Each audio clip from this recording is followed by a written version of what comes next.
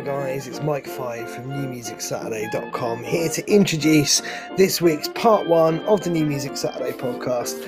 Dr. Bones and I had a fantastic time in this week's part 1 with lots of random sidetracks and conversations about things that probably weren't really to do with music, but we enjoyed it and we hope you do too. We interviewed to begin with Gozer Goodspeed. Gozer is a good friend of mine, or has become a good friend of mine over the last few months since I started harassing him and asking him to join my brand new record label, which is called Lights and Lines, and I'll talk about that separately on a bonus episode one day when I remember. And we talked about shoe psychology, naming pubs, Spaceballs quotes, and we talked a little bit about music as well, and it was really, really good fun. I think you'll really like that interview. Gozer has a fantastic album coming out, which is called Ghosts of the Future and Past. It's a kind of retrospective and forward-looking album full of hidden gems and beautiful tracks from deep in his back catalogue and some brand new stuff as well.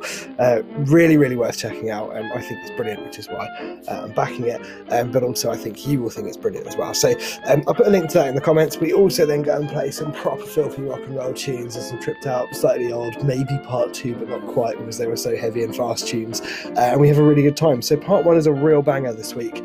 Like I keep saying, I think you'll love it because you keep coming back for more. So thank you very much for listening. Part 2 is on the way at some point in the future, depending on when you're listening to this. Maybe it's already there, who knows, but it's not there right now because I haven't actually done the podcast yet with part 2. And when it is, be sure to search for it on your favourite podcast app, whatever that may be. Please do leave us reviews, comments, whatever, on whatever app you use, because that helps boost us up a bit and helps other people discover their new favourite bands through this fantastic podcast. Cheers, guys. Love you all. Is that a good lead-in? I mean, was that...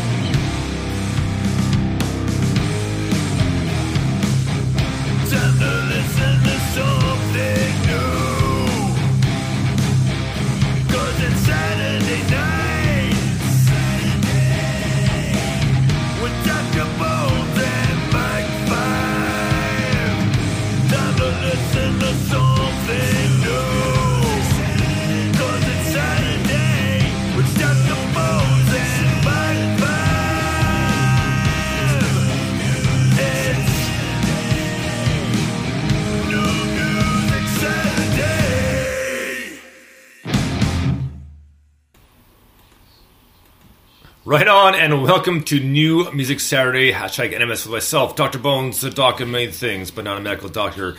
And, of course, my best mate. I didn't stumble this time, did I? My best mate, partner in crime, the guitar tip we wish they were, also known as Fashionably Late, Mike 5. What's happening, buddy? Hey, brother. I'm good. I am actually very fashionably late today. So, you know, I feel like the fashion is just beaming off of me. But no, I'm good. You've had a week off. How was it? It was pretty nice. And like I told you off air, I really didn't do a whole lot other than take the dogs out for walks and I got to go through the submissions for this week's show. Yeah, but it was just a full-time job anyway. Yeah, but it was nice to kind of relax and just like literally sit in the sun in the backyard, right? Nice, man. Is it good weather over there then? It has been. I mean, it's a little rainy today, but still warm, like 25 Celsius, so like 80-ish Fahrenheit. Yeah. Very good. I feel like we don't talk about the weather enough on this show. No, apparently not. Well, we do have a musical guest, so let's welcome Gozer Goodspeed. Hello. How you doing? Very well, man. How are you doing? I'm good. Can we just back up a minute, though? You just dropped the revelation you're not a real medical doctor, and now I'm so disappointed. I had a whole slew of medical questions I was going to ask you. And now I find it's all a sham. It's just the name. It's just the name. Well, I've always been honest. Right. But man, yeah, welcome to the show. So first up, let's make the connection to Mike and yourself with the label and upcoming album. Mike, go for it. Yeah, Mike. Oh, it was me. All right, I thought we were interviewing Gozer. Gozer, what's your connection to me in the upcoming album? Yeah, I don't know. What label? What are you talking about? What album? There's something coming out, and there's someone putting it out, and one of those people is Mike. How's that? That's really good. It's really good. Thanks. There you go. Well, I announced on the show a few weeks ago that we were working together, and obviously I'd set up the Lights and Lines record label, which I've been talking about forever and never got around to doing in any real way, and we did it, and we crowdfunded it, and we had an amazing time doing that. And when I say we, it was sort of me and anyone that would care to listen to me, anyone standing within 6 feet where I was at the time. And obviously you were and are one of the first people I approached and said, hey, I've got this idea, I really want to work with you. And after what? yesterday... Hang on, wait. One of the first? You told me I was the first. There you go. It's all coming out already. The lies, the exploitation. Well, that escalated quickly. Terrible. Terrible. You should see the small print. So should I. But no, in all seriousness, I mean, I feel like it's really come to life. You know, yesterday we put the pre-order up, and it all looks and feels fantastic. So for those that don't know, why don't you tell us all about Ghosts of the Future and Past? Ghosts of the Future and Past is a retrospective compilation of all of the greatest hits of Gozer Goodspeed that you've never heard. And basically features my entire life's work across the span of 17 glorious musical outings. You should get one for yourself, you should get one for your mother, you should get one for your grandmother, you should get one for your grandmother's roommate's flatmate sister. How did you know about my grandmother's roommate's flatmate sister? Well, there's a very specialist internet site, and I visit it once in a while. We've gone from music to Spaceballs. I was your father's brother's cousin's nephew's former roommate. You know? Hey, I love that movie. So do I. It's one of my favorites. Yes. So what's that make us? Absolutely nothing. But you man, call that a radar? No, sir. Yeah. Call that Mr. Coffee. Yeah, get some. Of course you do. Everybody knows that. Okay, we could just do Spaceball quotes for this entire podcast. Yeah, right. Alienate about 85% of the audience. You know what? The funny thing is the part of the opener to part 2 is the scene from Out of Order. Fuck! In the future, nothing works. So excellent. Yeah, I thought about that goofy. It's like, this kind of fits. So. But back to the music. That was a quick escalation and stray off there, eh? Yep, there you go. Songs we've never heard, which is awesome. Why? Well, okay, let me rephrase that. And it's not why. Why would you do that? Yeah. No, why? Yeah, no. Why you? Why? What's the point? Why are you still here? Because I got nowhere else to go. Yeah. I'm sorry. When organizing this idea to put all tracks into one album, was that the initial thought, or did you want to maybe mix them up and do kind of 2 different albums and like some new stuff as well as the other stuff? To be honest, I'm taking this mic, by the way. I don't know if it was aimed at you or me. To be honest, when Mike pitched the idea to me, first of all, because I was all set to get on with the new album, and Mike kind of pitched this idea. He'd been listening to my stuff, which is amazing, and the more he kind of dug into my back catalogue, it seemed the more kind of into it that he got. And so his idea was to put a retrospective compilation together that wasn't strictly a kind of best of, but was more of a kind of deep dive into everything that I'd done. And then the more we talked about it, the more it seemed like there was some kind of ancillary material that ought to make it on there. You know, like some older tracks, a live bootleg, a remix, a demo, all those kinds of things, so that if you are remotely familiar with what I do, this would have some kind of added levels of interest for you, some added dimensions, and hopefully just be something that would make you be really interested to hear it. Okay, cool. Because I wasn't sure if you already had like a new album like in process or why. Well, I've demoed an entire new album, and I've had a lot of conversations and made a lot of plans about it. But the actual recording of that album hasn't started yet, but is due to start very soon. Fair enough, right on. Well, Mike, are there any questions that you can ask that you don't really know the answer to? Well, it's less about what I know the answer to, it's what the listeners don't know the answer to. I guess that one of the things that I've probably never asked you directly, but I am fascinated by, because I see it as a almost a Gozer Goodspeed trademark, is you have this habit in lots of your songs of having I guess like a refrain, like almost a second chorus, a part that takes you out of the song and is repeated and kind of adds a bit of drama and drives home some of those key messages and maybe comes back. And I'm thinking, that line, goes to the future and past, make me a better man, built to last, is the example in Gambler's Last Day. And there's a few of those. One question I've never asked you, but something that really struck me as unique about your music is those bits. And I'm intrigued where that part of your style and this will make more sense to people when we play the track in a minute, but I'm interested in where that comes from, because I don't hear a lot of people or anyone really doing that in the way that you do. I mean, are you aware you do it? Well, that's what you're talking about, really. A lot of songwriting is an unconscious process, isn't it? And a lot of it is inherently unexplainable, I guess. And I'm not someone who analyzes my own songwriting structures too closely. What I do is what I think is best for the song. And I try lots of stuff, and I'm basically always thinking about what sounds the best to me. And also I'm thinking about, I've got to perform this song. This song has to be really interesting to me, and it has to be something that I'm going to stand by whatever this is for years to come. So I need to make it as good as I can make it. So I don't consciously sit there and think, I really ought to have this refrain come in after the second chorus. Man, what is going on with these funky mic sounds that I can hear in the background? There's some interesting stuff going on. I am not sure. I'm honestly not hearing anything, so I don't. No, wow. I can't hear anything either. Well, that's great. Well, at my end, I got some really wild stuff, so that's cool. I'm just going to roll with that. I'm going to ignore it. But yeah, when it comes to the songwriting process, I don't really. Yeah, I just.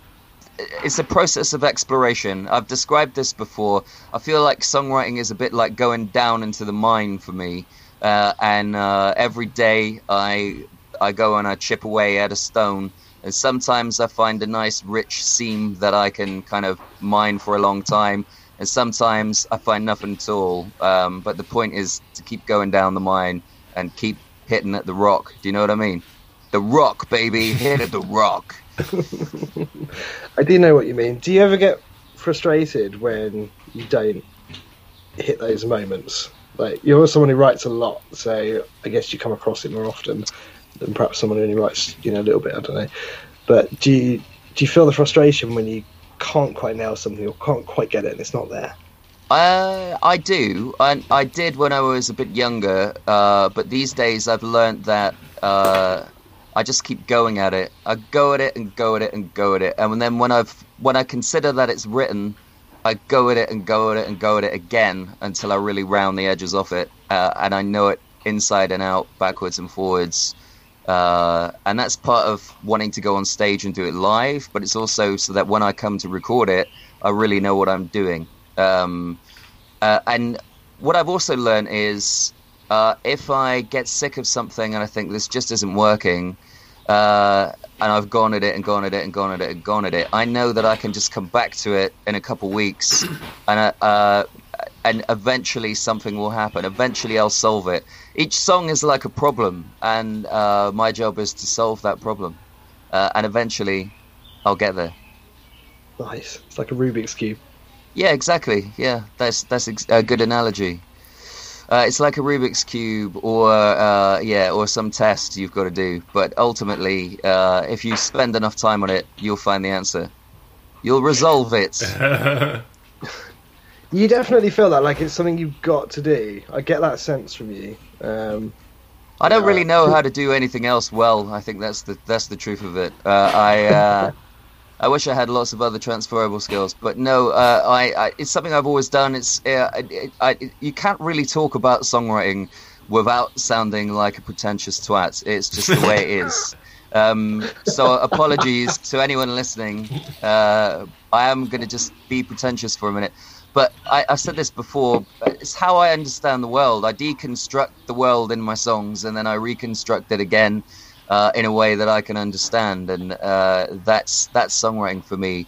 There's an element of therapy. There's an element of me having my say about life and the universe and everything and society and love and death and sex and, all those things. But at the same time, it's what I do to relax and unwind, but it's also what I do to excite myself and hopefully others around me as well. So there's a lot for me wrapped up in songs and songwriting, and my back catalogue, if you like, is also kind of like the story of my life to me as well.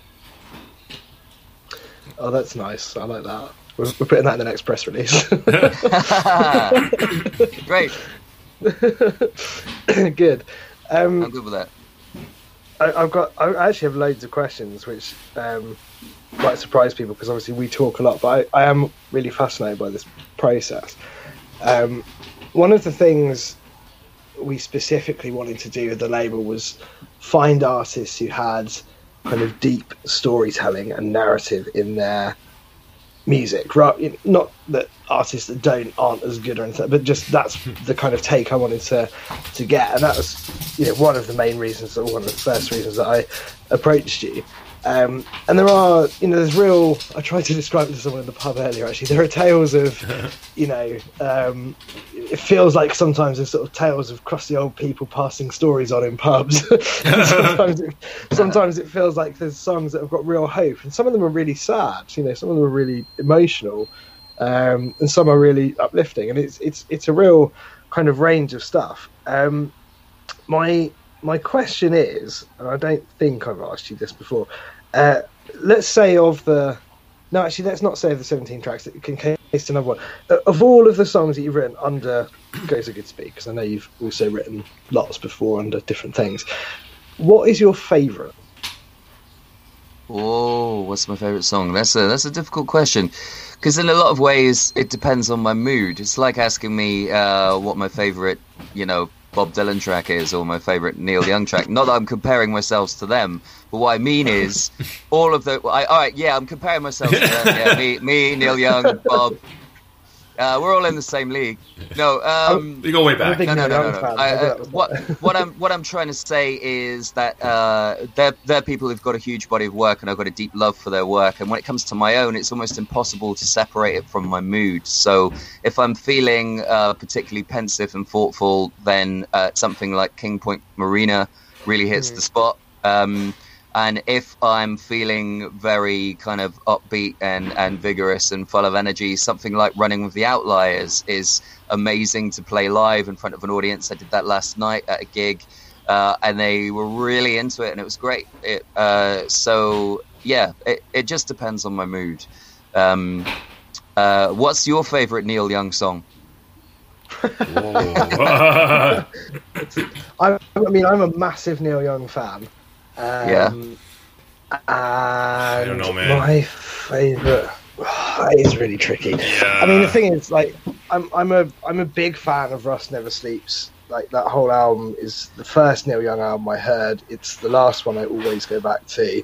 Every single track on it is an absolute winner. So it's probably a slight cliche to say.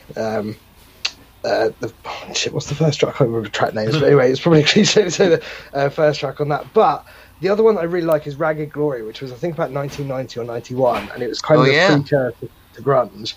And there's a song on that called Fucking Up, which is absolutely brilliant. And that that could be my favourite Neil Young song. It's a good choice. What, didn't Piece of Crap come out a few years later after that? He's like, well, no, the song was actually called Piece of Crap. It's like, I saw it on here, I saw it on TV, so it's a piece of crap. Piece of crap. I once, there used to be a guy in the 80s operating up around where you live, Mike, around the Brighton sort of area, and his name was Eddie Shit. And my cousin was really into his music, and his first album was called Complete Shit. Oh, God. the other I'm going to keep answering this question, but Unknown Legend from Harvest Moon is an absolute blinding track. Harvest Moon, the whole of Harvest Moon is so good. Whole of Harvest Moon is brilliant. Needle and the Damage Done, it's an absolute classic. Oh, yeah.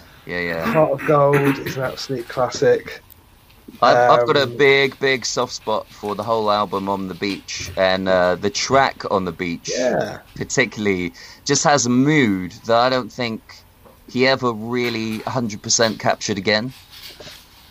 It's brilliant. And Tonight's the Night as well. What a tune.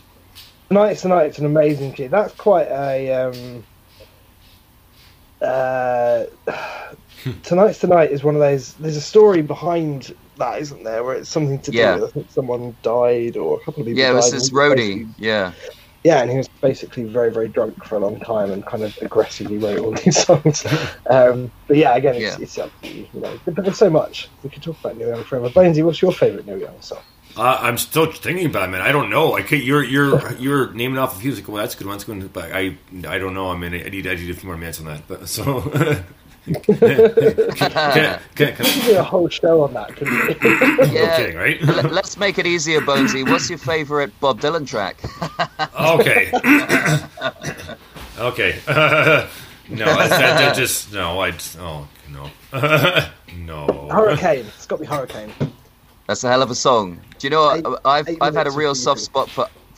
This is going to sound really weird. I'm going to say this now on a podcast. I've got a real soft spot for ISIS. Oh, Jesus. That's ISIS, the song, ladies and gentlemen. I don't know if you've seen the Rolling Thunder review, have you? No. You know the Scorsese movie that where he patched together a load of footage from the 1970, I think it's 1974, the big tour that he did, and it was kind of like it's called the Rolling Thunder Review, and it was like they were kind of like a traveling bunch of entertainers, and Bob Dylan drove the bus and all this kind of stuff, but he was really sort of like incandescent on stage. He was wearing a load of face paint, and he just seemed like vividly alive. And there's a song on that called Isis, and it's about him marrying a woman called Isis, and it's amazing. I love it. Anyway, I digress. I'm going to do that a lot on your podcast. I digressed. That's all right. Apologies. No, it's totally fine. So do you want to play the track now, or do you want to ask a few more questions first? What are you thinking? I think your listeners are probably going, for Christ's sake, just play some music. For the love of God, shut your mouth. You know? Yeah, that's it. What the hell is this? Play some music, God damn it. I think our listeners regularly think that, to be honest with you. It's like, where's all the music in New Music Saturday? New Chat Saturday. Yeah, that's it. New Bullshit Saturday. All right, so let's get to the track. So this is Gozer Goodspeed and Gambler's Last Day. Dig this.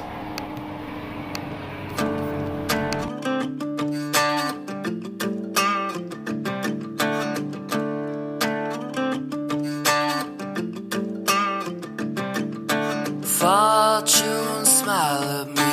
I could be good if I could run free, and favorite winds blow my way. Cigarette ends in an old ashtray, and make it please this gambler's last day.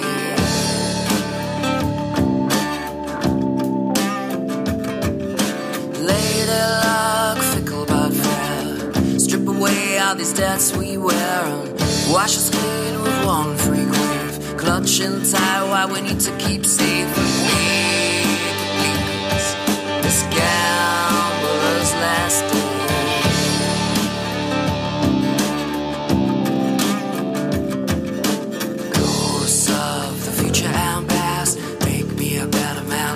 to last. Ghosts of the future and past, make me a better man, built to last. Ghosts of the future and past, make me a better man, built to last. Ghosts of the future and past, make me a better man, make me a better man.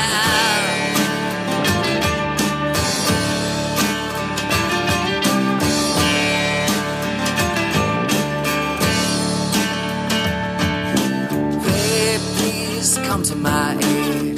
Don't judge me by mistakes I've made. You bet your house, you bet your bread. I don't wanna end up dead, so please, this gambler's last day.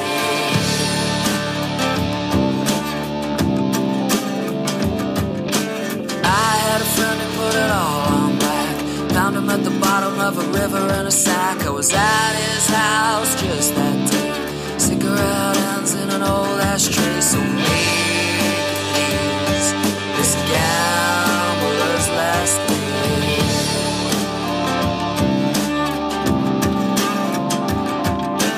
Ghosts of the future and past, make me a better man, built to last. Ghosts of the future and past, make me a better man, built to last. Ghosts of the future and past, make me a better man, built to last. Ghosts of the future and past, make me a better man, make me a better man.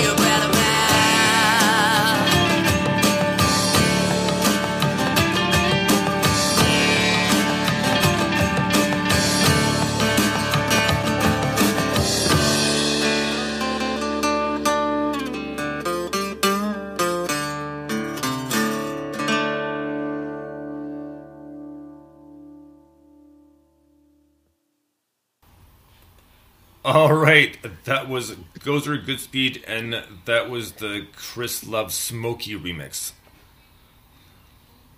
And isn't it amazing? That's an amazing reworking. Chris did that. That was literally only finished at the beginning of the week. That's how current that tune is. It's amazing. He did such a good job. Man, I really, really enjoy the tune, and I just your guitar, you have such let me put it this way, you have such a full sound that you could be like a band on your own. Oh, I'd often have to be a band on my own, to be honest. Yeah, Chris, I think what I like about the remix is if you could have given that song to a lot of different producers and they would have really kind of torn it apart and put it back together in quite sort of bizarre ways, and maybe lost the kind of soul of the song a little bit, whereas Chris really leaned into the song and just kind of produced a really fabulous alternative version, Right on. Well, that's all great too. I really enjoyed it. No, we've heard a few different versions, but I think this one is top of the list. What do you think, Mike? Yeah, I have to say, this is my favourite Gozer Goodspeed tune at the moment. I'll caveat, but it has been for a while for various reasons, and so I was excited and apprehensive almost about the remix, because whenever anyone does something to something that you love, you kind of go, oh, I hope it's going to be all right. And honestly, when I heard it, I was quite blown away. Like the first time I heard it, I picked up on, a few of the little tweaks. Like I really like the bass sound. I think the organ is gorgeous. The sort of tablas and the way that he makes the drums are amazing. Just bits of it. And then the second time I heard it, you just hear this kind of fuller. You just keep listening and hear more and more in it, which I think is really cool. So, I really love that tune. That was the tune really that made me contact you. And obviously that line, Goes to the Future and Past, became a really good fit for what we're doing, because we're looking at songs that are previous and remastered, and we should talk about that in a minute as well. And then looking ahead to the future, and like you say, to these sort of rare and unseen and unheard, unreleased sometimes bits as well. It's a great combination. So it's kind of future focused and looking back, and I think that's for me it just fits really well with what we wanted to do there, in that kind of almost recontextualizing the artist for a new audience and bringing something new to the existing audience, which to me is really exciting. But I would say that because that's why I phoned you and said, "Hey, do you want to be on my record label?" That's true. And I said, "Who is this? What record label? What are you talking about? Don't ever call me again." But he did. I think and you are. Are you another Indian telemarketer? That's what I said. The thing that we haven't talked about too much is this whole album has been remastered, and I say remastered. It's been touched up in the places where in terms of like bringing up the levels so it fits together and giving it an overall tone. But parts of it that were really raw have been completely mastered by our good friend Stu, One Blind Mouse. I think he's done Stu, a fantastic job. I really do. He's very good, Stu. I don't want to give him a big head, but he's very good. I worked with him on Rebuilt and Remade, the last EP that I put out, and he did a really great job on that. And he was superbly collaborative with it too, in a way that most people who master stuff generally aren't. He's a good guy. I like him a lot.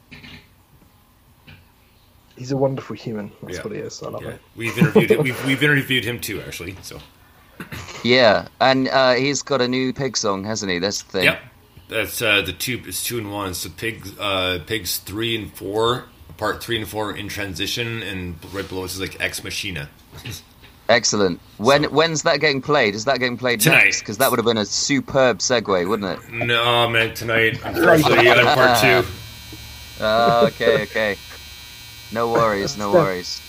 It's definitely a down the rabbit hole part 2 kind of tune. That one. Good. I felt also, sorry, I should just say, Chris Love, by the way, is the guy who produced my last full album, Running with the Outliers, and he is one of the Southwest's best kept secrets. I mean, he is a stunningly talented producer, and he's got a studio in his back garden called Whistlewood. And it's an amazing place, and he's a really, really talented guy. So, Chris Love, Whistlewood, remember those 2 names, and seek out everything that's coming out of that studio, because he's an extremely talented guy. That's an interesting thing, isn't it? People follow artists, people follow labels, people don't always follow producers or studios or those sorts of people. But actually, there are some in particular that, when you put their body of work together, I mean, there's famous people like Rick Rubin and people like that, but there are certain people where when you put their body of work together, it almost doesn't matter who they're working with. It's going to be amazing. Phil Spector being one of those. Well, exactly. And it's such a... but I mean in the underground as well, people like Chris Love that people won't necessarily have heard of. Yeah. Actually, that's someone I just friended him on Facebook earlier for that very reason. I was like, I want to know what this guy does. Well, actually, Chris has a band called Whistlebelly, and numerous guys from Whistlebelly played on Running with the Outliers. And in fact, I think they're going to have a song out soon, and they're going to send it to you guys to play. Nice. It's called Chicken Fucker. Oh my god! To get the kind of the logic behind that, they write songs that bear no resemblance to the title. So they come up with titles that they know they can remember, and then they play these amazing songs. So yeah, there you go. Chicken Fucker coming your way soon. Okay. We are one of the few places in the world that will play that, by the way. Absolutely, 100%. With a little bit of a disclaimer at the beginning, but yeah, that's it. Yeah, if you're offended, switch off. Yeah. No chickens were fucked during the making of this podcast. Yes. I've got a random question for you. I saw a couple of friends of mine earlier. We had dinner in the pub, which was amazing to be able to do, and it was really nice. And we said we just started this conversation. If you bought a rundown old pub, and you're going to do it up and make it into a pub, music venue, whatever, what would you call it and why? What would I call it? Oh, that's a good question, isn't it? I would call it I would call it something stupid. That's what I would call it. In fact, that's what I would call the pub. Something stupid, and it would be like, do you wanna do something stupid tonight? That'd be perfect, wouldn't it? You know, what should we do tonight? Something stupid. Yeah, it sounds good. Sounds good. Your logic is very similar to mine, because I said I'd call mine the pub for that same reason. People go, there you go. There you go.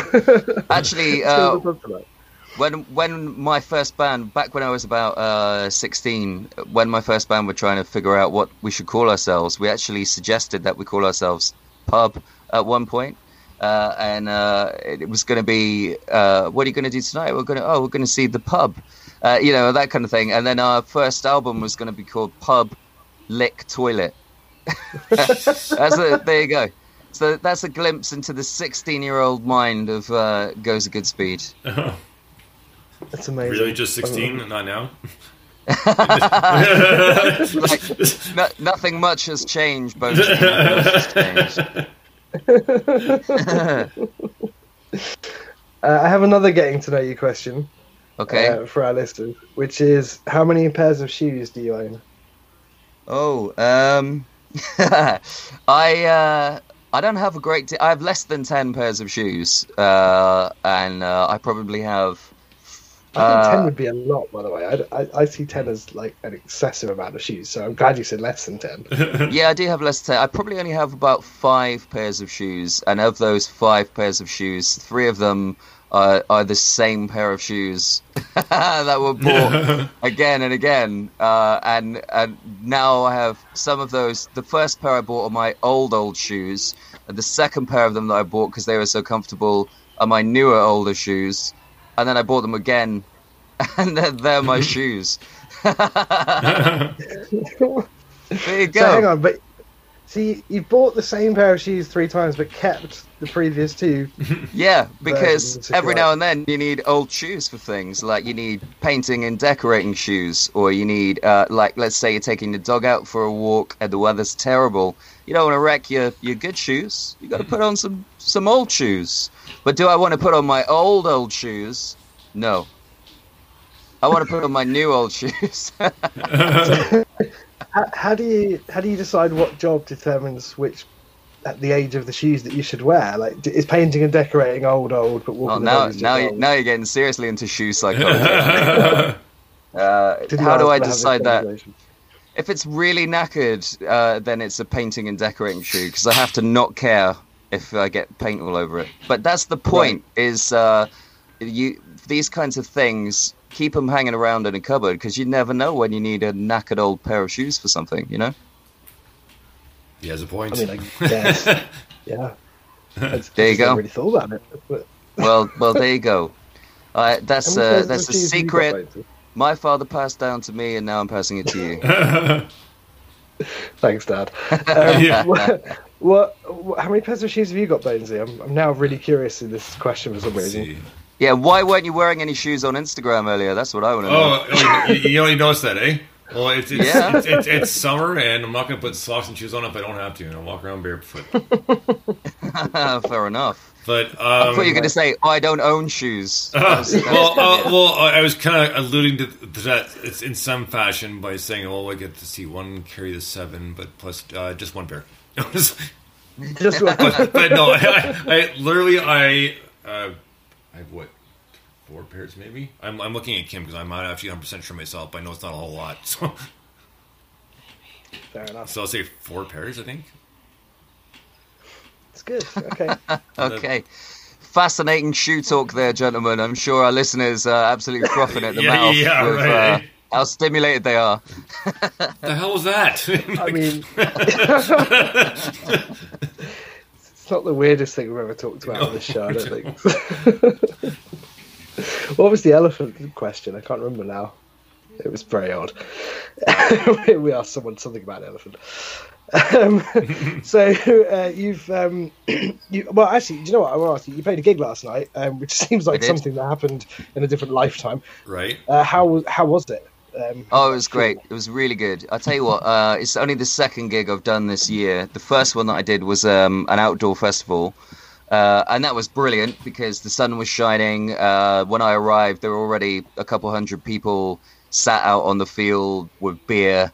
They were desperate for live music, and I could have almost played anything when I got up, and they would have been into it. But so that was a really good one. And then last night, obviously England were playing, and I thought, oh god, this, it could potentially, it could just be a weird vibe. It might be really quiet. Who knows? But it was a really good gig, and it was in a bar called Rock Bottom, which is here in Plymouth, and it's got a great reputation. It's been putting live music on at every point in between lockdowns that it possibly can. Okay. And it's quite a small venue. It's at the bottom of a steep flight of stairs, and it's just like a great live music bar. And the crowd were really into it, and yeah, it was brilliant. I saw some faces I haven't seen in ages, connected with some people, made some friends, had a laugh, enjoyed myself greatly, and yeah, it was beautiful. I'd love to do a lot more of that. So if you're listening, Boris, pull your finger out, mate. All right. Out of interest, what time were you on last night? This has a point. 9:30. I started my first set. I sort of did 45 minutes from 9:30, okay. and then I think I was on from 10:45 to 11:30 for the second set. That's a good time, because the England game, I don't know if you saw any of it, but it was so poor that most people would have given up and come to see you anyway. Yeah, I heard it. I heard it was very boring. That's what all the people who turned up after the match said. You didn't miss anything. It was shit. My wife was away last night. She had a bridesmaid fitting for one of our relatives' weddings today, and it's quite far away, so she stayed over. And she got there quite late and saw the last 20 minutes of the game. And then texted me and said, all the Scotland fans seem really happy with that. Why is that? And I said, well, it's the equivalent of William's team, my son's team, beating Brazil. They're happy because, no disrespect to Scotland, it's a fantastic and beautiful country, but as a football team, they are ranked the third worst in the tournament, and England are supposedly the favourites. Or one of the favourites, I think, joint with. They're all 6-1, France, Germany, England. And it's like they just did not turn up. They just played piss poor. It was dreadful. So anyone listening who's wondering why I care, football is my second love after music, and then probably my family's third, I guess. But oh, well, at least you're honest. Yeah. No, I love them all dearly. Obviously, we've got the new album. I mean, we've got the album that's now available to pre-order, and everyone should do that, by the way. And then in the summer, you're recording a brand new album. That's right. Which we're also going to put out on Nights and Nines at some point in the future. That's right. Do you want to tell us about that? Because I've heard the demos, and it's very exciting. Yes, I do want to tell you about that. So yeah, as you said, you've heard the demos, and I've been working on some other new stuff for it too. I'm going to be working with Bill Burks and Charlie Bishop, who are the guys who play in my live band, and hopefully recording at Bill's new studio that I helped him build last year in Ashburton. It's called the Red Shed, and it's a really great little place. And Bill Burks is another one of those guys who you might not have heard of, but he's played with everyone. He used to be in the Corgis. I don't know if you remember them. And he's been on tour with John Martin and played with the likes of Peter Gabriel and recorded the Cure, and the list goes on and on and on. He's a real brilliant player, and he's an amazing guitar player as well. That's the thing. So the fact that he enjoys being in my band and playing with me is absolutely insane. But he's such a lovely guy, so talented, and him combined with Charlie, something really special, some sort of weird alchemy just occurs when the three of us get together and play. And I'm looking forward to capturing some of that energy on the record, which is something obviously I haven't had a chance to do yet. So and the songs I've written, I think they're quite strong. I've been enjoying. I tried a couple of them out last night in front of a live audience, and they went down pretty well. So that was quite good, because that's always an acid test as well. Is getting in front of people who've never heard a song before and playing it and seeing if you can hold the room still. Yeah. Do you know what I mean? Right. So that's good. So I have a whole host of stuff coming, and I'm hoping that it's going to sound somewhere between Black Crowes and Israel Nash and Dave Rawlings, all mixed in with a bit of me as well. So yeah, that's the plan. Right on, man. Well, nice one. What's that, yeah, there you go. These nuggets just spill out of me, Mike. Well, unfortunately, anyone hit record? Yeah, unfortunately, we're out of time. So thank you so much for joining us, and we will definitely be doing this again soon. No problem. That went really, really quickly. I know, it always does, man. It's 45 minutes is never enough time, but just probably your listeners are thinking, thank Christ, that's it. Play some goddamn music. But for me, that went really quickly. To be honest with you, the interviews generally, we've got loads of great feedback from people. I think it's nice because we don't do it too formally, right? Which is why we talk about shoes. No, really. But people love it. Thank you so much, man. Obviously, a pleasure. It has flown by. I talk to you pretty much every day at the moment, so I feel less that I'm gonna regret not having this for hours and hours and hours, because I know I've got your pleasurable company again very soon. But I'm sure everyone else is gutted, and hopefully they all love the new song and they'll all pre-order the new album, because it is genuinely beautiful and brilliant and amazing. So thank you so much. It's really good to have you on the show, thank you very much, and thanks to anyone out there who is supporting the label and supporting the music. It means a great deal to me, and I know it means a great deal to you, and hopefully it'll end up meaning a great deal to independent music in general. I hope so. I mean, it's quite overwhelming, to be honest, the support. So, yeah, it's brilliant. It's brilliant. Well, man, thank you so much, and have a great night. We'll talk soon. A pleasure. I'm just going to think about those medical questions I was going to ask you, by the way. I'll email them over to you. Okay. I got this rash I need to talk to you about. Yeah. Hello, Mr. Google search. Yeah. You're never going to get away with it. All right, thanks, guys. Thanks, man. Have a good night. Thanks, cheers. All right, goes a good speed, and we're calling Mike right back now, because it always happens, but it's all right. So we'll have him back on the note here. And there you have it. What's up, man? Hello. Man, it really does go quickly. Yeah. I looked up, and I was like, the last question I think is like, I think you can squeeze it in just a amount of time. I mean, if you go a few minutes over, it's not a big deal. We still want to go way over, so. No, definitely. But yeah, look, I speak to him all the time. I think he's brilliant. But what did you think? Isn't he a lovely guy? Oh yeah, no, it was different to say the least. And I don't know where the shoe question came from, by the way. That was not planned. Wait, what's the question, sorry? The shoe question. No, that's fine. Oh man, doesn't matter. Like, why not? I mean, this is by far not a conventional show. Meaning, the only pre-planning to show is a list, and that's it. Everything else is it's not scripted whatsoever. We couldn't script the stuff even if we wanted to.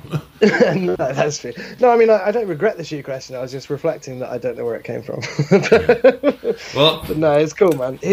Honestly, like, this new collection is absolutely brilliant, and I'm not just saying that because I'm putting it out. I'm putting it out because I love it. That's the thing. and it really is amazing. So if I haven't already, I'll send you all of the tracks, and we can. Oh no, you did on the show. Oh, I did already. Good. And you know, it's funny too because when he sent me the Dropbox for it, and they were playing Trek 17, it's like, oh look, it's a Gambler's West Day. What a shocker! But the remix, no, it was a remix. It's still a great tune, but just like I almost didn't even have to look. I knew exactly what song it was right away. I really like that song. Oh man, it's totally fine. Like it's just it was just a joke. Just like I just kind of knew that was coming. I just like phrasing, but yeah, that is some serious phrasing. We'll play a completely different one next week, right? Oh no, man. You can pick. I know, no, pick but it's totally fine. Like I said, it's a great tune anyway. It's like, but just funny. Just like I just knew that that's the song you're gonna pick. I love that. I love that you know me so well. Yeah. That's a beautiful thing. Well, man, moving on, we have brand new Titanosaur because the album's is coming out fairly soon. I'm just trying to remember what the actual date is because they just pre-ordered this date. Oh, it comes out July 2nd. So. Oh, nice. Okay, cool. And it's called Inti Waifu, I believe is the way it's pronounced. So. But so it comes out on the 2nd, and I pre-ordered that, and I pre-ordered a Spyro D album last week as well, which I'm very excited for. So it's not quite a remix album, but it's called Duet. So yeah, okay, cool. And yeah, so a couple things like I was like, oh, new Tato, I bought it anyways, but I was like, well, no, that's a whole show right there. Like it's a great tune, but it's 48 minutes long, right? So. I mean, we've played some great 8 to 10 minute tunes. Yeah, it's just 40 a little minutes much. Is quite long, isn't it? And you can't really kind of cut those songs too because there's kind of we'll call meaning throughout the whole thing, and and also don't want to offend the artist by we cut it at this time. It's like, well, thanks, but you might have missed a lot or so. Yeah, definitely. Yeah, you can't just go right. We'll play 3.5 minutes of this. No, it doesn't really work, does it? So, apparently Kim's talking to the dogs. Yeah. Sorry. Yeah. Kim's talking to the dogs, obviously not me. Oh, yeah. Is that right? Yeah, so that's right. So I just got complete sidetracked there. Imagine that, right? So that never happens. So no, because I looked away for a second and I was talking to Kim and she was pointing out. It's like she goes, "Well, your phone's ringing." It's like I know, I silenced it because I don't want to call her, and also I'm picking it up right now anyways. So whoever it is, they could text her, they can wait, whatever, right? But yeah, so back to Titanosaur. I'm very excited to play this. And it's Spotify on the phone. They want to give us $1 million, man. Answer the phone. Yeah, well, it's a local number though, so I'm not sure. Spotify Canada. Yeah, right. All right, so anyway, back to the music. Excuse me. Let me kind of start over again. Back to the music. So, meanwhile, behind the facade of an old bookstore, right? So, can you tell me what band had that as an opener? No, I can't remember. White Zombie. I know exactly the quote. Oh, White Zombie, yeah. Okay, so here we go with, still the music, but, So, here we go, brand new Titanosaur. This Love, dig this.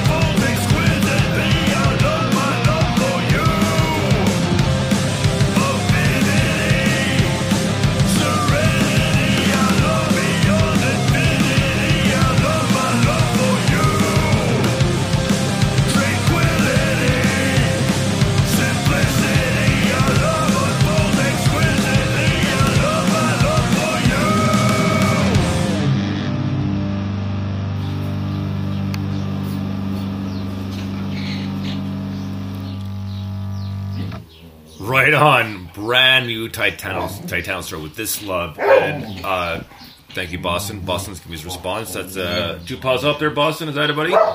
That's a yes. Yep, that's a yes. So he loves Titanosaur. So who doesn't? I mean, yeah, right, eh? Well, see, he's trying to put your 2 cents in. You know, I don't speak Spanish. So This Love, like I said, honestly, man, remind me a lot of old Monster Magnet, like old stuff. It's like I love Monster Magnet too. It's like, man, it's so like it's just got that, you can tell that influence, and not just the singing, but a lot of the arrangements, you know, are similar. Yes. You can tell the influence, but man, that song rocked. I know as soon as I saw we can play one song from the pre-order, like, fucking ready for playing this one. I was so excited, right? That's why when I messaged you this morning, it's like, well, it might be a few more minutes. Got a couple things to arrange here. So because because not just Titanosaur, but Endless Idiot's got a new EP coming out as well, right? So yeah, no, I saw that. Yeah, it was. I mean, it was. I knew because I normally kind of can. When I get the Dropbox or whatever from you, I kind of go, okay, from that moment, I can expect maybe a few changes or something like that, or whatever. I knew because I hadn't got it till late, and then I saw in my inbox like a couple of the notifications for those 2, for example, and stuff. I was like, that's why. Yeah. So and new ill advised, right? So we got quite the night of awesome music. But there you go, Titanosaur, and once this EP comes out, then we're going to have to get Jeff back on talking again. Oh, absolutely. Oh, and I was going to say... No, go on. Sorry. Just so you know, Bill, as in Bill Fever, I've not forgotten about your brother. I will get back to you and email you back real soon about the interview. So I'm sorry what's been going on, but I've not forgotten. I promise you that, and I will email you back in the next couple of days, I promise. Go ahead. Nice. Bill Fever's a really good guy, actually. Very good guy. What I was going to say is that you mentioned Monster Magnet, and it was at the exact moment when you said that off air that I was thinking, oh, this sounds a bit like Monster Magnet. Oh, nice. So it's obviously a great, spot on comparison. I also love, the fact that it talks about tranquility in such a loud, noisy, full-on punk rock tune is brilliant. But yeah, he's got such a unique and brilliant voice, amazing way of recording music and making it sound really raw and edgy and awesome and punky and heavy, and I love it. And Jeff's a brilliant guy, so we'll definitely love to have a chat with him again when this comes out, because that's brilliant. That's a great tune. All right. Oh man, I'm really excited to hear the rest of it. So next up we have brand new Lizard Sweets. This one's called On My TV. Dig this.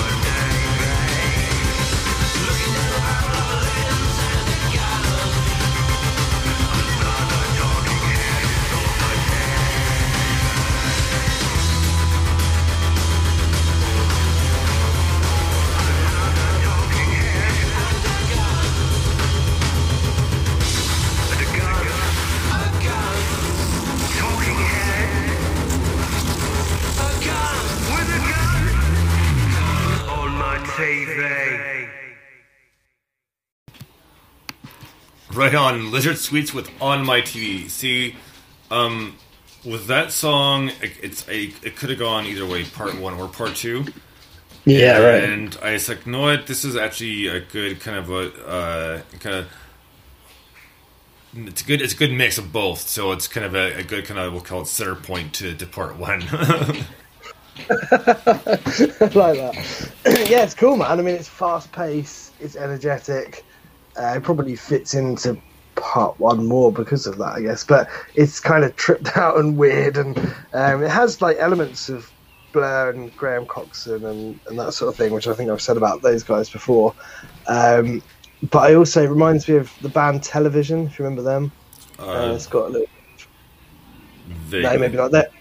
They might have been more UK centric rather than global, but yeah, just similar sort of kind of vibe. And yeah, it's cool. Like the lyrics are great. The bass is brilliant because the bass is always brilliant. The whole sound they've got, I think, is fantastic.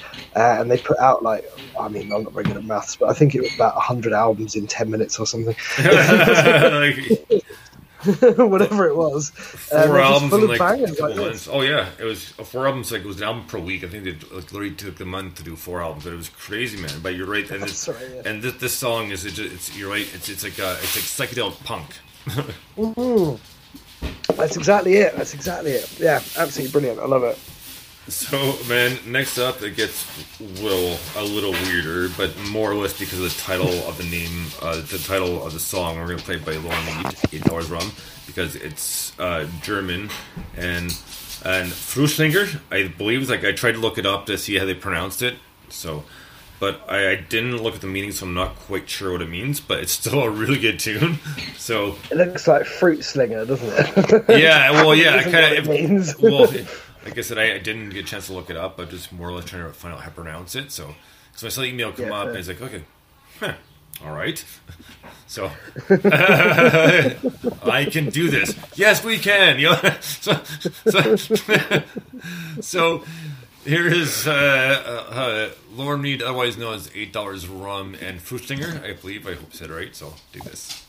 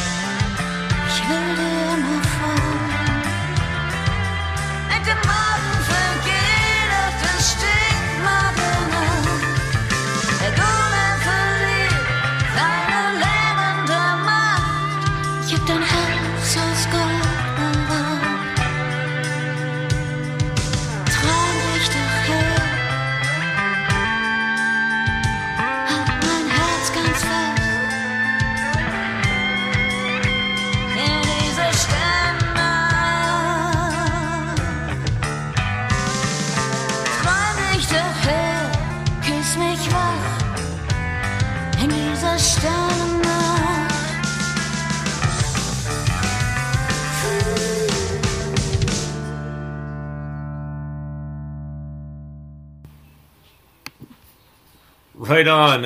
Ron, I was about to say Ron Reed. Lauren Reed, who's the $8 rum. That was Flute Singer. And Mike looked it up, and it means Spring Awakening. And I believe that's first time where we've played... Actually, well, maybe German, because we've done French a couple of times with some old ska songs, right? Like, maybe way back Yeah, when. we definitely played a song in French. Maybe yeah, way back when, but in still. German. But yeah, that's French. This is German, so... Totally different vibe. Different country, mate. Yeah, well, duh. Thank you, Captain Obvious. All you guys over in North America thinking that Europe's one place. Yeah. Not anymore. I've been there. Fair. Man, that's a great tune. Like, it was amazing, actually. You know, not understanding the language, but still kind of being able to hear the story, even though I don't know what it was about. I could hear. I was interested and intrigued in what they were talking about, if you know what I mean. Right. And I really like that, just the way it was kind of almost spoken word in places, and then beautifully sung in others. The bass and the lead guitar are two things that $8 Rum just does absolutely brilliantly. Like, the bass just sounded gorgeous, and the lead guitar is just like, hey guys, I'm just going to play some lead guitar over here, is that okay? And everyone's like, yeah, you go for it. We'll play some stuff, you just go for it. Like, all right, okay. Sorry about that. That's okay. They've obviously got an opinion as well. Yeah. But no, it's absolutely cracking. Like, his style is fantastic. Just generally, the way he writes music is awesome. I love it. Well, you know what? When you said, obviously, right, we didn't use the lyrics, but, that always gives the song more appeal as well, because, you kind of guess or kind of formulate your own story, right? Yeah, exactly, and that's kind of cool, right? Absolutely. I think that's exactly what I like about that song. So, well, one of many things. So, next up, man, we have a brand new Endless Idiot song, which is awesome. And they have... I'm going to double check when their EP comes out, because it comes out on July 2nd as well. How about that? So, and nice. It's called Skull. It's called Skull and Fork. Is the name of the album, or the EP? Sorry. So, okay. But there's two songs, and I listened to them both, and I was like, you know what? One, like, they're both great tunes, but I'm gonna play this one just because the song's called Pirouette. And Pirouette, and Pirouette. So here you go with Endless Idiot. Pirouette, and Pirouette, and Pirouette. Dig this.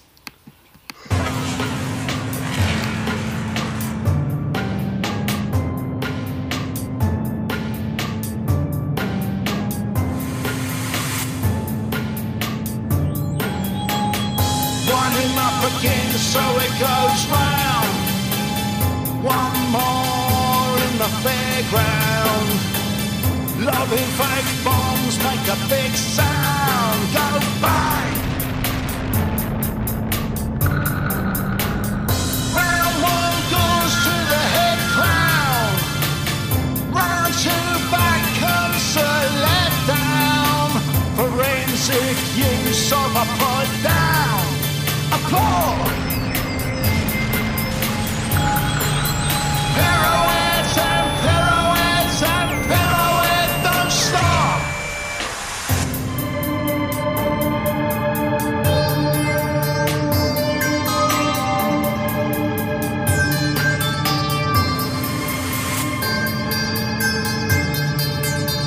The dancer moves in his circle. Hesitant steps back to central. Won't go too far left in case he falls down. To down further, use Burdock. Performance permission from Murdoch. Hold the elites in a love lock. Cool Blair. The winding up again, so he goes round. One more fake in the background. Loving dead words to a dead sound. You're not there.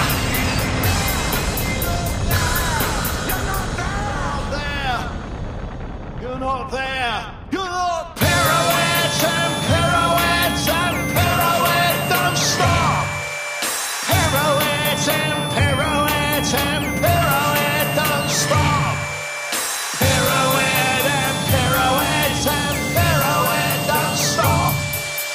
Pirouette, pirouette, pirouette don't stop.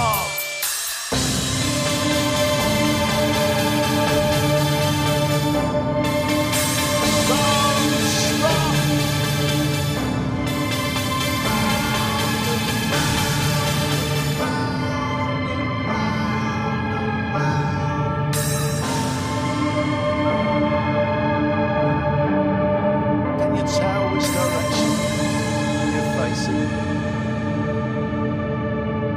Lobbing dead words.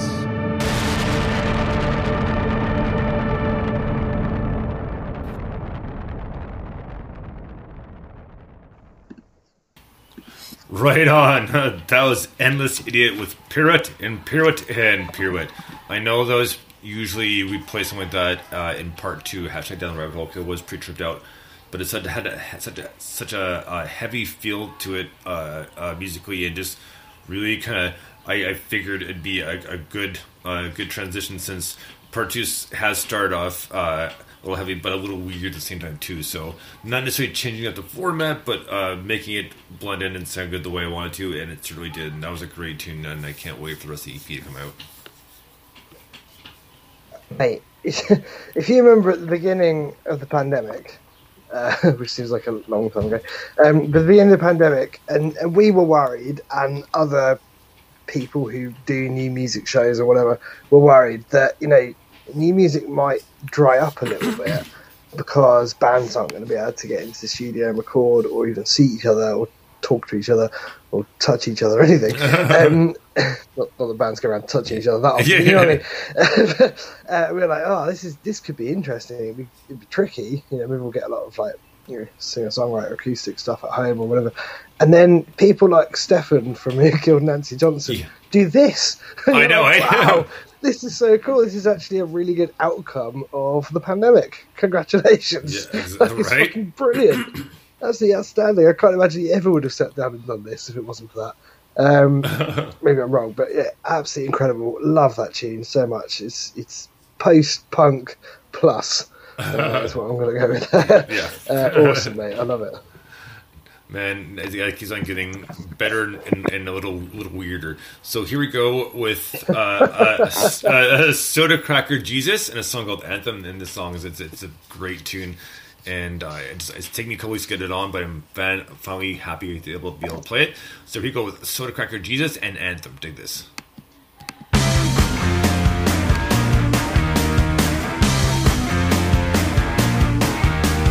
Wanna feel the sun upon my face. Gonna fly a kite into outer space.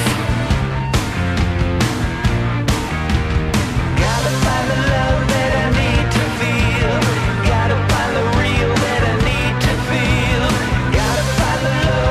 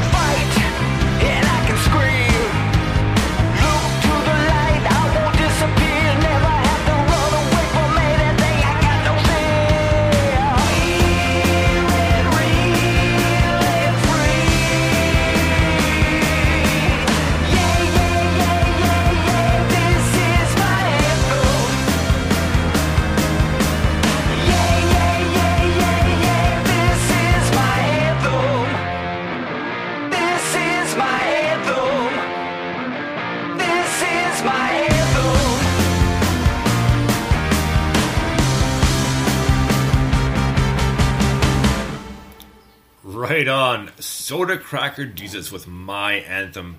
Man, this one I really enjoyed, and like I told you, often remind me of Jupiter and Velvet, but I love the style. It's like, it's retro, but got a new twist on it. It almost like, I want to say like it's heard like maybe small influence from the Vines.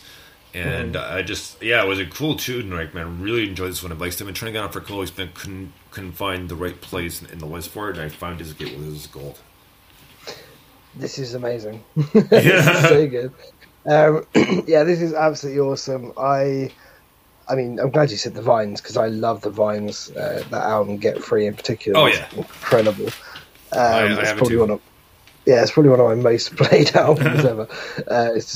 It's just so easy to listen to. It's brilliant. But yeah, this has got that kind of thing. It's like the Vines meets the Datsuns. It's got that whole thing going on, which is brilliant. Lovely kind of fuzzy lo-fi guitar, big banging, almost like, I don't know, power pop kind of beat. Great vocals. The whole thing was outstanding. I love that. Just brilliant. Anthemic is the word I would use. Oh, okay. Obviously, it's called My Anthem, so it would be. But, I was going to say, wait. But that's probably what influenced that slightly. But it really is. It really does sound anthemic. I love it. Well, it is a good tune, man, so I'm glad we got a chance to get to that this week. And that's what's been happening, guys, so don't necessarily worry if I don't get a chance to play it right away. It just, a lot of times, with the limited time we have some of your reviews, I try to fit it in, making it kind of work with, obviously, the list, and I can't always, just because of, depends on how submissions roll in, so I will get to it, but sometimes I might put up a week or two, just because I can't get to kind of roll through smoothly in the right spot. Yeah, I mean, also we get so many submissions for so few slots is inevitably going to be a bit of a queue. The way it is, but, we're happy. Right on, man. Lol. Okay, I was not just trying to say laugh out loud abbreviated like that. That was completely just a roll the tongue the wrong way. Definitely sound like you said lol. Yeah, it did, but I did not mean to say that, and I wasn't trying to abbreviate, so that was my fault. But either way, lol. Moving on. Sorry, lol. God damn it. Okay. So, moving on, hopefully, we for the next about almost 4 minutes. This is a great, brand new, man. This has been awesome. Like, I have so much waiting to do new stuff. So this is a brand new Sound Ninja. The song called Trail of Tears. Like this. Lol.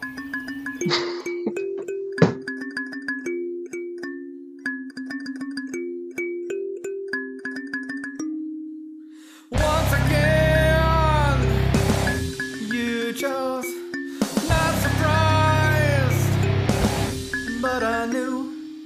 Once again, I watched you go, just sad to watch. Once again.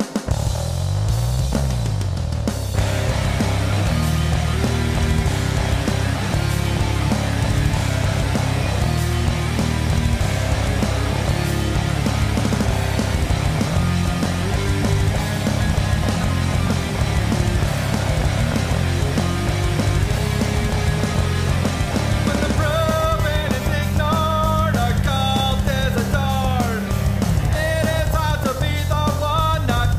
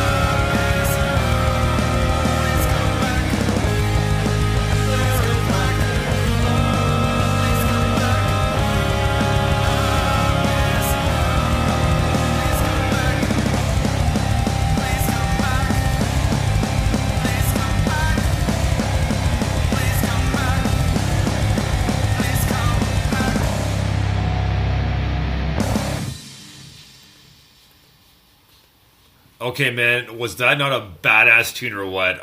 That was really heavy with the crazy heavy bass and like xylophone, I believe. But the last little bit of that song, man, hello, Sean Crayon from Slipknot. That was amazing. It just reminded me of Slipknot right away. It's like, oh man, like, that's awesome. And just seeing the double kick is like, I love, like, that's one thing I haven't seen Slipknot in a long time. But the few times I did see them was amazing. Just watching them drum, like, holy crap, that just sounded awesome. I love this tune. Like, super heavy. It had its tripped outside to it, but man, just bang. It's kind of epic, wasn't it? I mean, the bass and the drums are super heavy, and the vocal is really melodic and thoughtful, and that combination is perfect. And then the guitar is just, oh, that's nice. Like, yeah, that's I know, guitar. Right? You know, it's kind of got a bit of everything, because there's, you know, the sort of sliding lead riffs, there's the big, heavy, fuzzy chords, there's the, you know, breakdowns, break-ins, breakaways, whatever. There's some breaking stuff going on. Yeah, it's brilliant. It's a really class tune. I really like that, mate. Okay, and thank you for referencing Fred Durst. So I forgot about that. Oh, keep forgetting. So thanks for reminding me of that terrible period in music.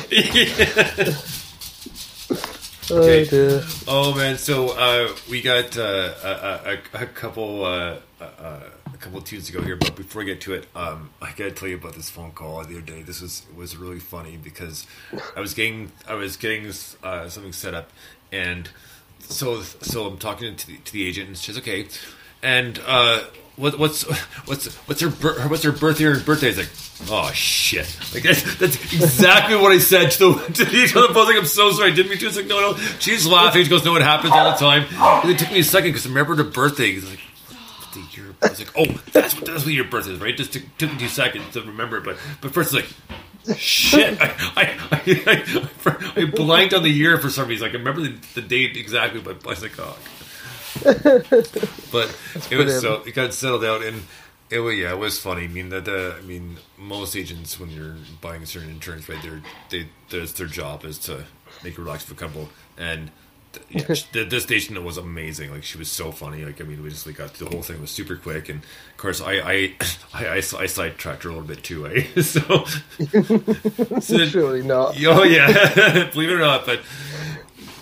Anyway, but it was a good time. Oh, actually, the thing that made her laugh the most is because it was for life insurance, right? So, and I told Kim, I was walking out in the backyard, I was going to barbecue. I turned to Kim and I said, if I end up on Forensic Files, I'm going to be very upset. so because like a lot of the episodes are because they're obviously real things that happen, right? And a few of them, go to get insurance policy 2 days later. Guess what? They mysteriously disappeared or died. Yeah. So funny that. Yeah. So I told the agent about this, and she's just dying laughing. It's like, but it was pretty funny. It's like, it just like kind of popped my head. It's like, yeah, why not? But that's why I typed that mainly for the part going, shit, I forgot. Oh, just thankfully I remembered it in about 30 seconds. But at first, like, oh, what? Oh, damn it! That's a long pause, though. 30 seconds. Well, I wasn't paused. I was laughing because I was apologizing before because he said shit, right? So the first 30 seconds was me apologizing because I'm so sorry. So like, no, it's fine. Don't worry, buddy. You can say what I can say. I'm sorry. That wasn't it. So, anyways, we have now that we sidetracked for a good chunk of time, we have 2 more songs to get to tonight. The next one up, this is one of our fave a new punk bands. This band called Wasted Pretty, and a song called Don't Care. Dig this.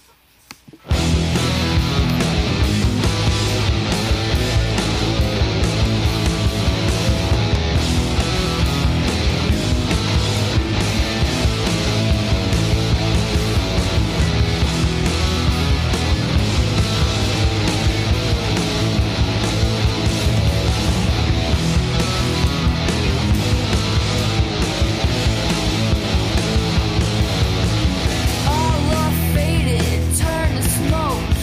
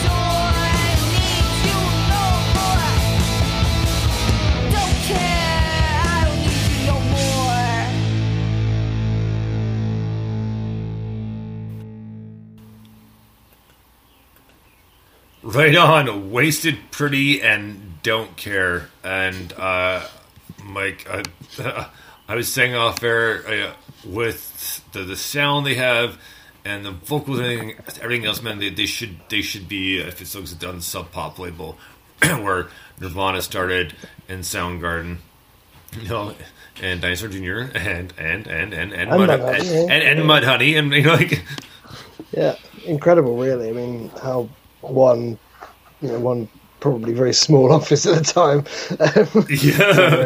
somewhere in Seattle, just suddenly blew up an entire scene. I mean, they literally, you know, if you listen to interviews with the people from Sub Pop, they could not do anything and still make money off of people buying bleach because it's bought so often every month. Yeah, it's incredible. And of course all of those other great artists, but Bleach in particular is huge. People discover that every day, which I find amazing.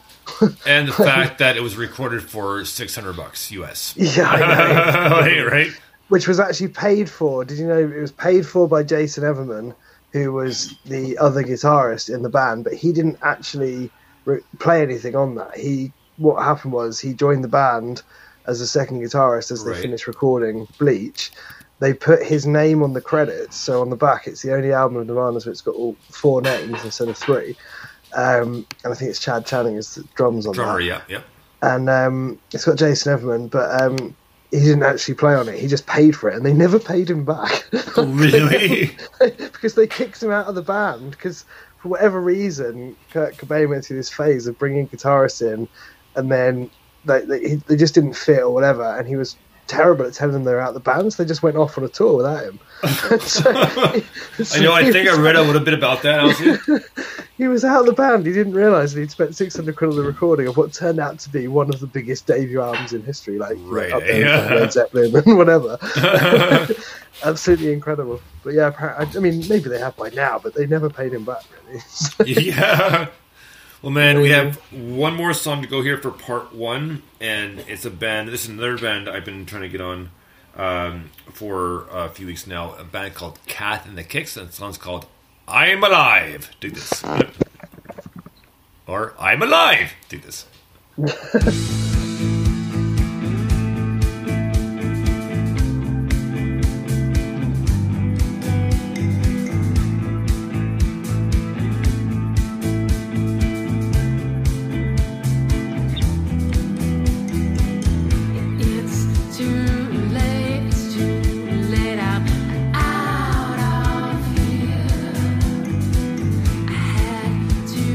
Find a way to feel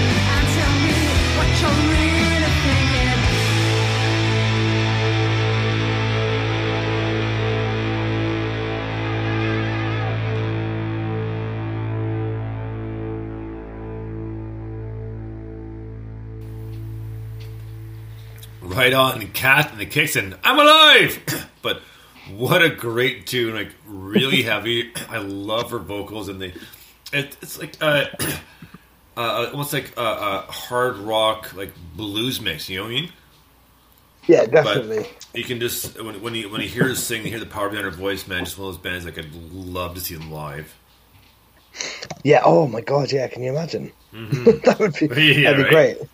I mean, that could be, that could genuinely be kind of, stadium quality rock, couldn't it? It's got such a big sound. It's brilliant in a massive venue. Yeah, it's great. I mean, it's got oh fuck, what are they called? What was the band that Slash was in? Slash Snake Pit? No, Velvet Revolver. Velvet Revolver. Thank you. It has a Velvet Revolver vibe. That's nice. Good call. For me, anyway. But yeah, it just kind of reminded me a bit of that kind of thing, where it's that kind of I don't know, post grunge rock and roll thing. Yeah, absolutely brilliant. I really like that. Her vocals are top quality as well. Yeah, mate. Absolutely. So, man, that's gonna do it for part one. We had a great part one here with a bunch of weird sidetracks and a great interview with Goes at Good Speed. And we'll be back about 15-ish minutes for part two for a crazy trip down the rabbit hole, kicking it off with a brand new One Blind Mouse. So until then, Bonezilla, we'll be back. Memory banks of the supercomputer.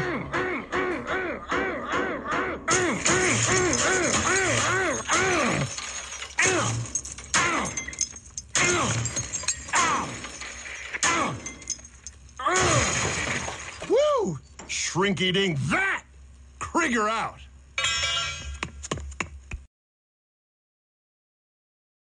RSV, or respiratory syncytial virus, is a virus that can cause infections of the lungs and airways, and it's estimated to hospitalize over 30,000 children every year.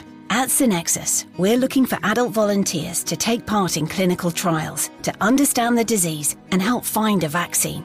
To find out if you're eligible to take part in one of our studies, visit synexusclinic.co.uk. Synexus. Be part of clinical trials. Do something rewarding.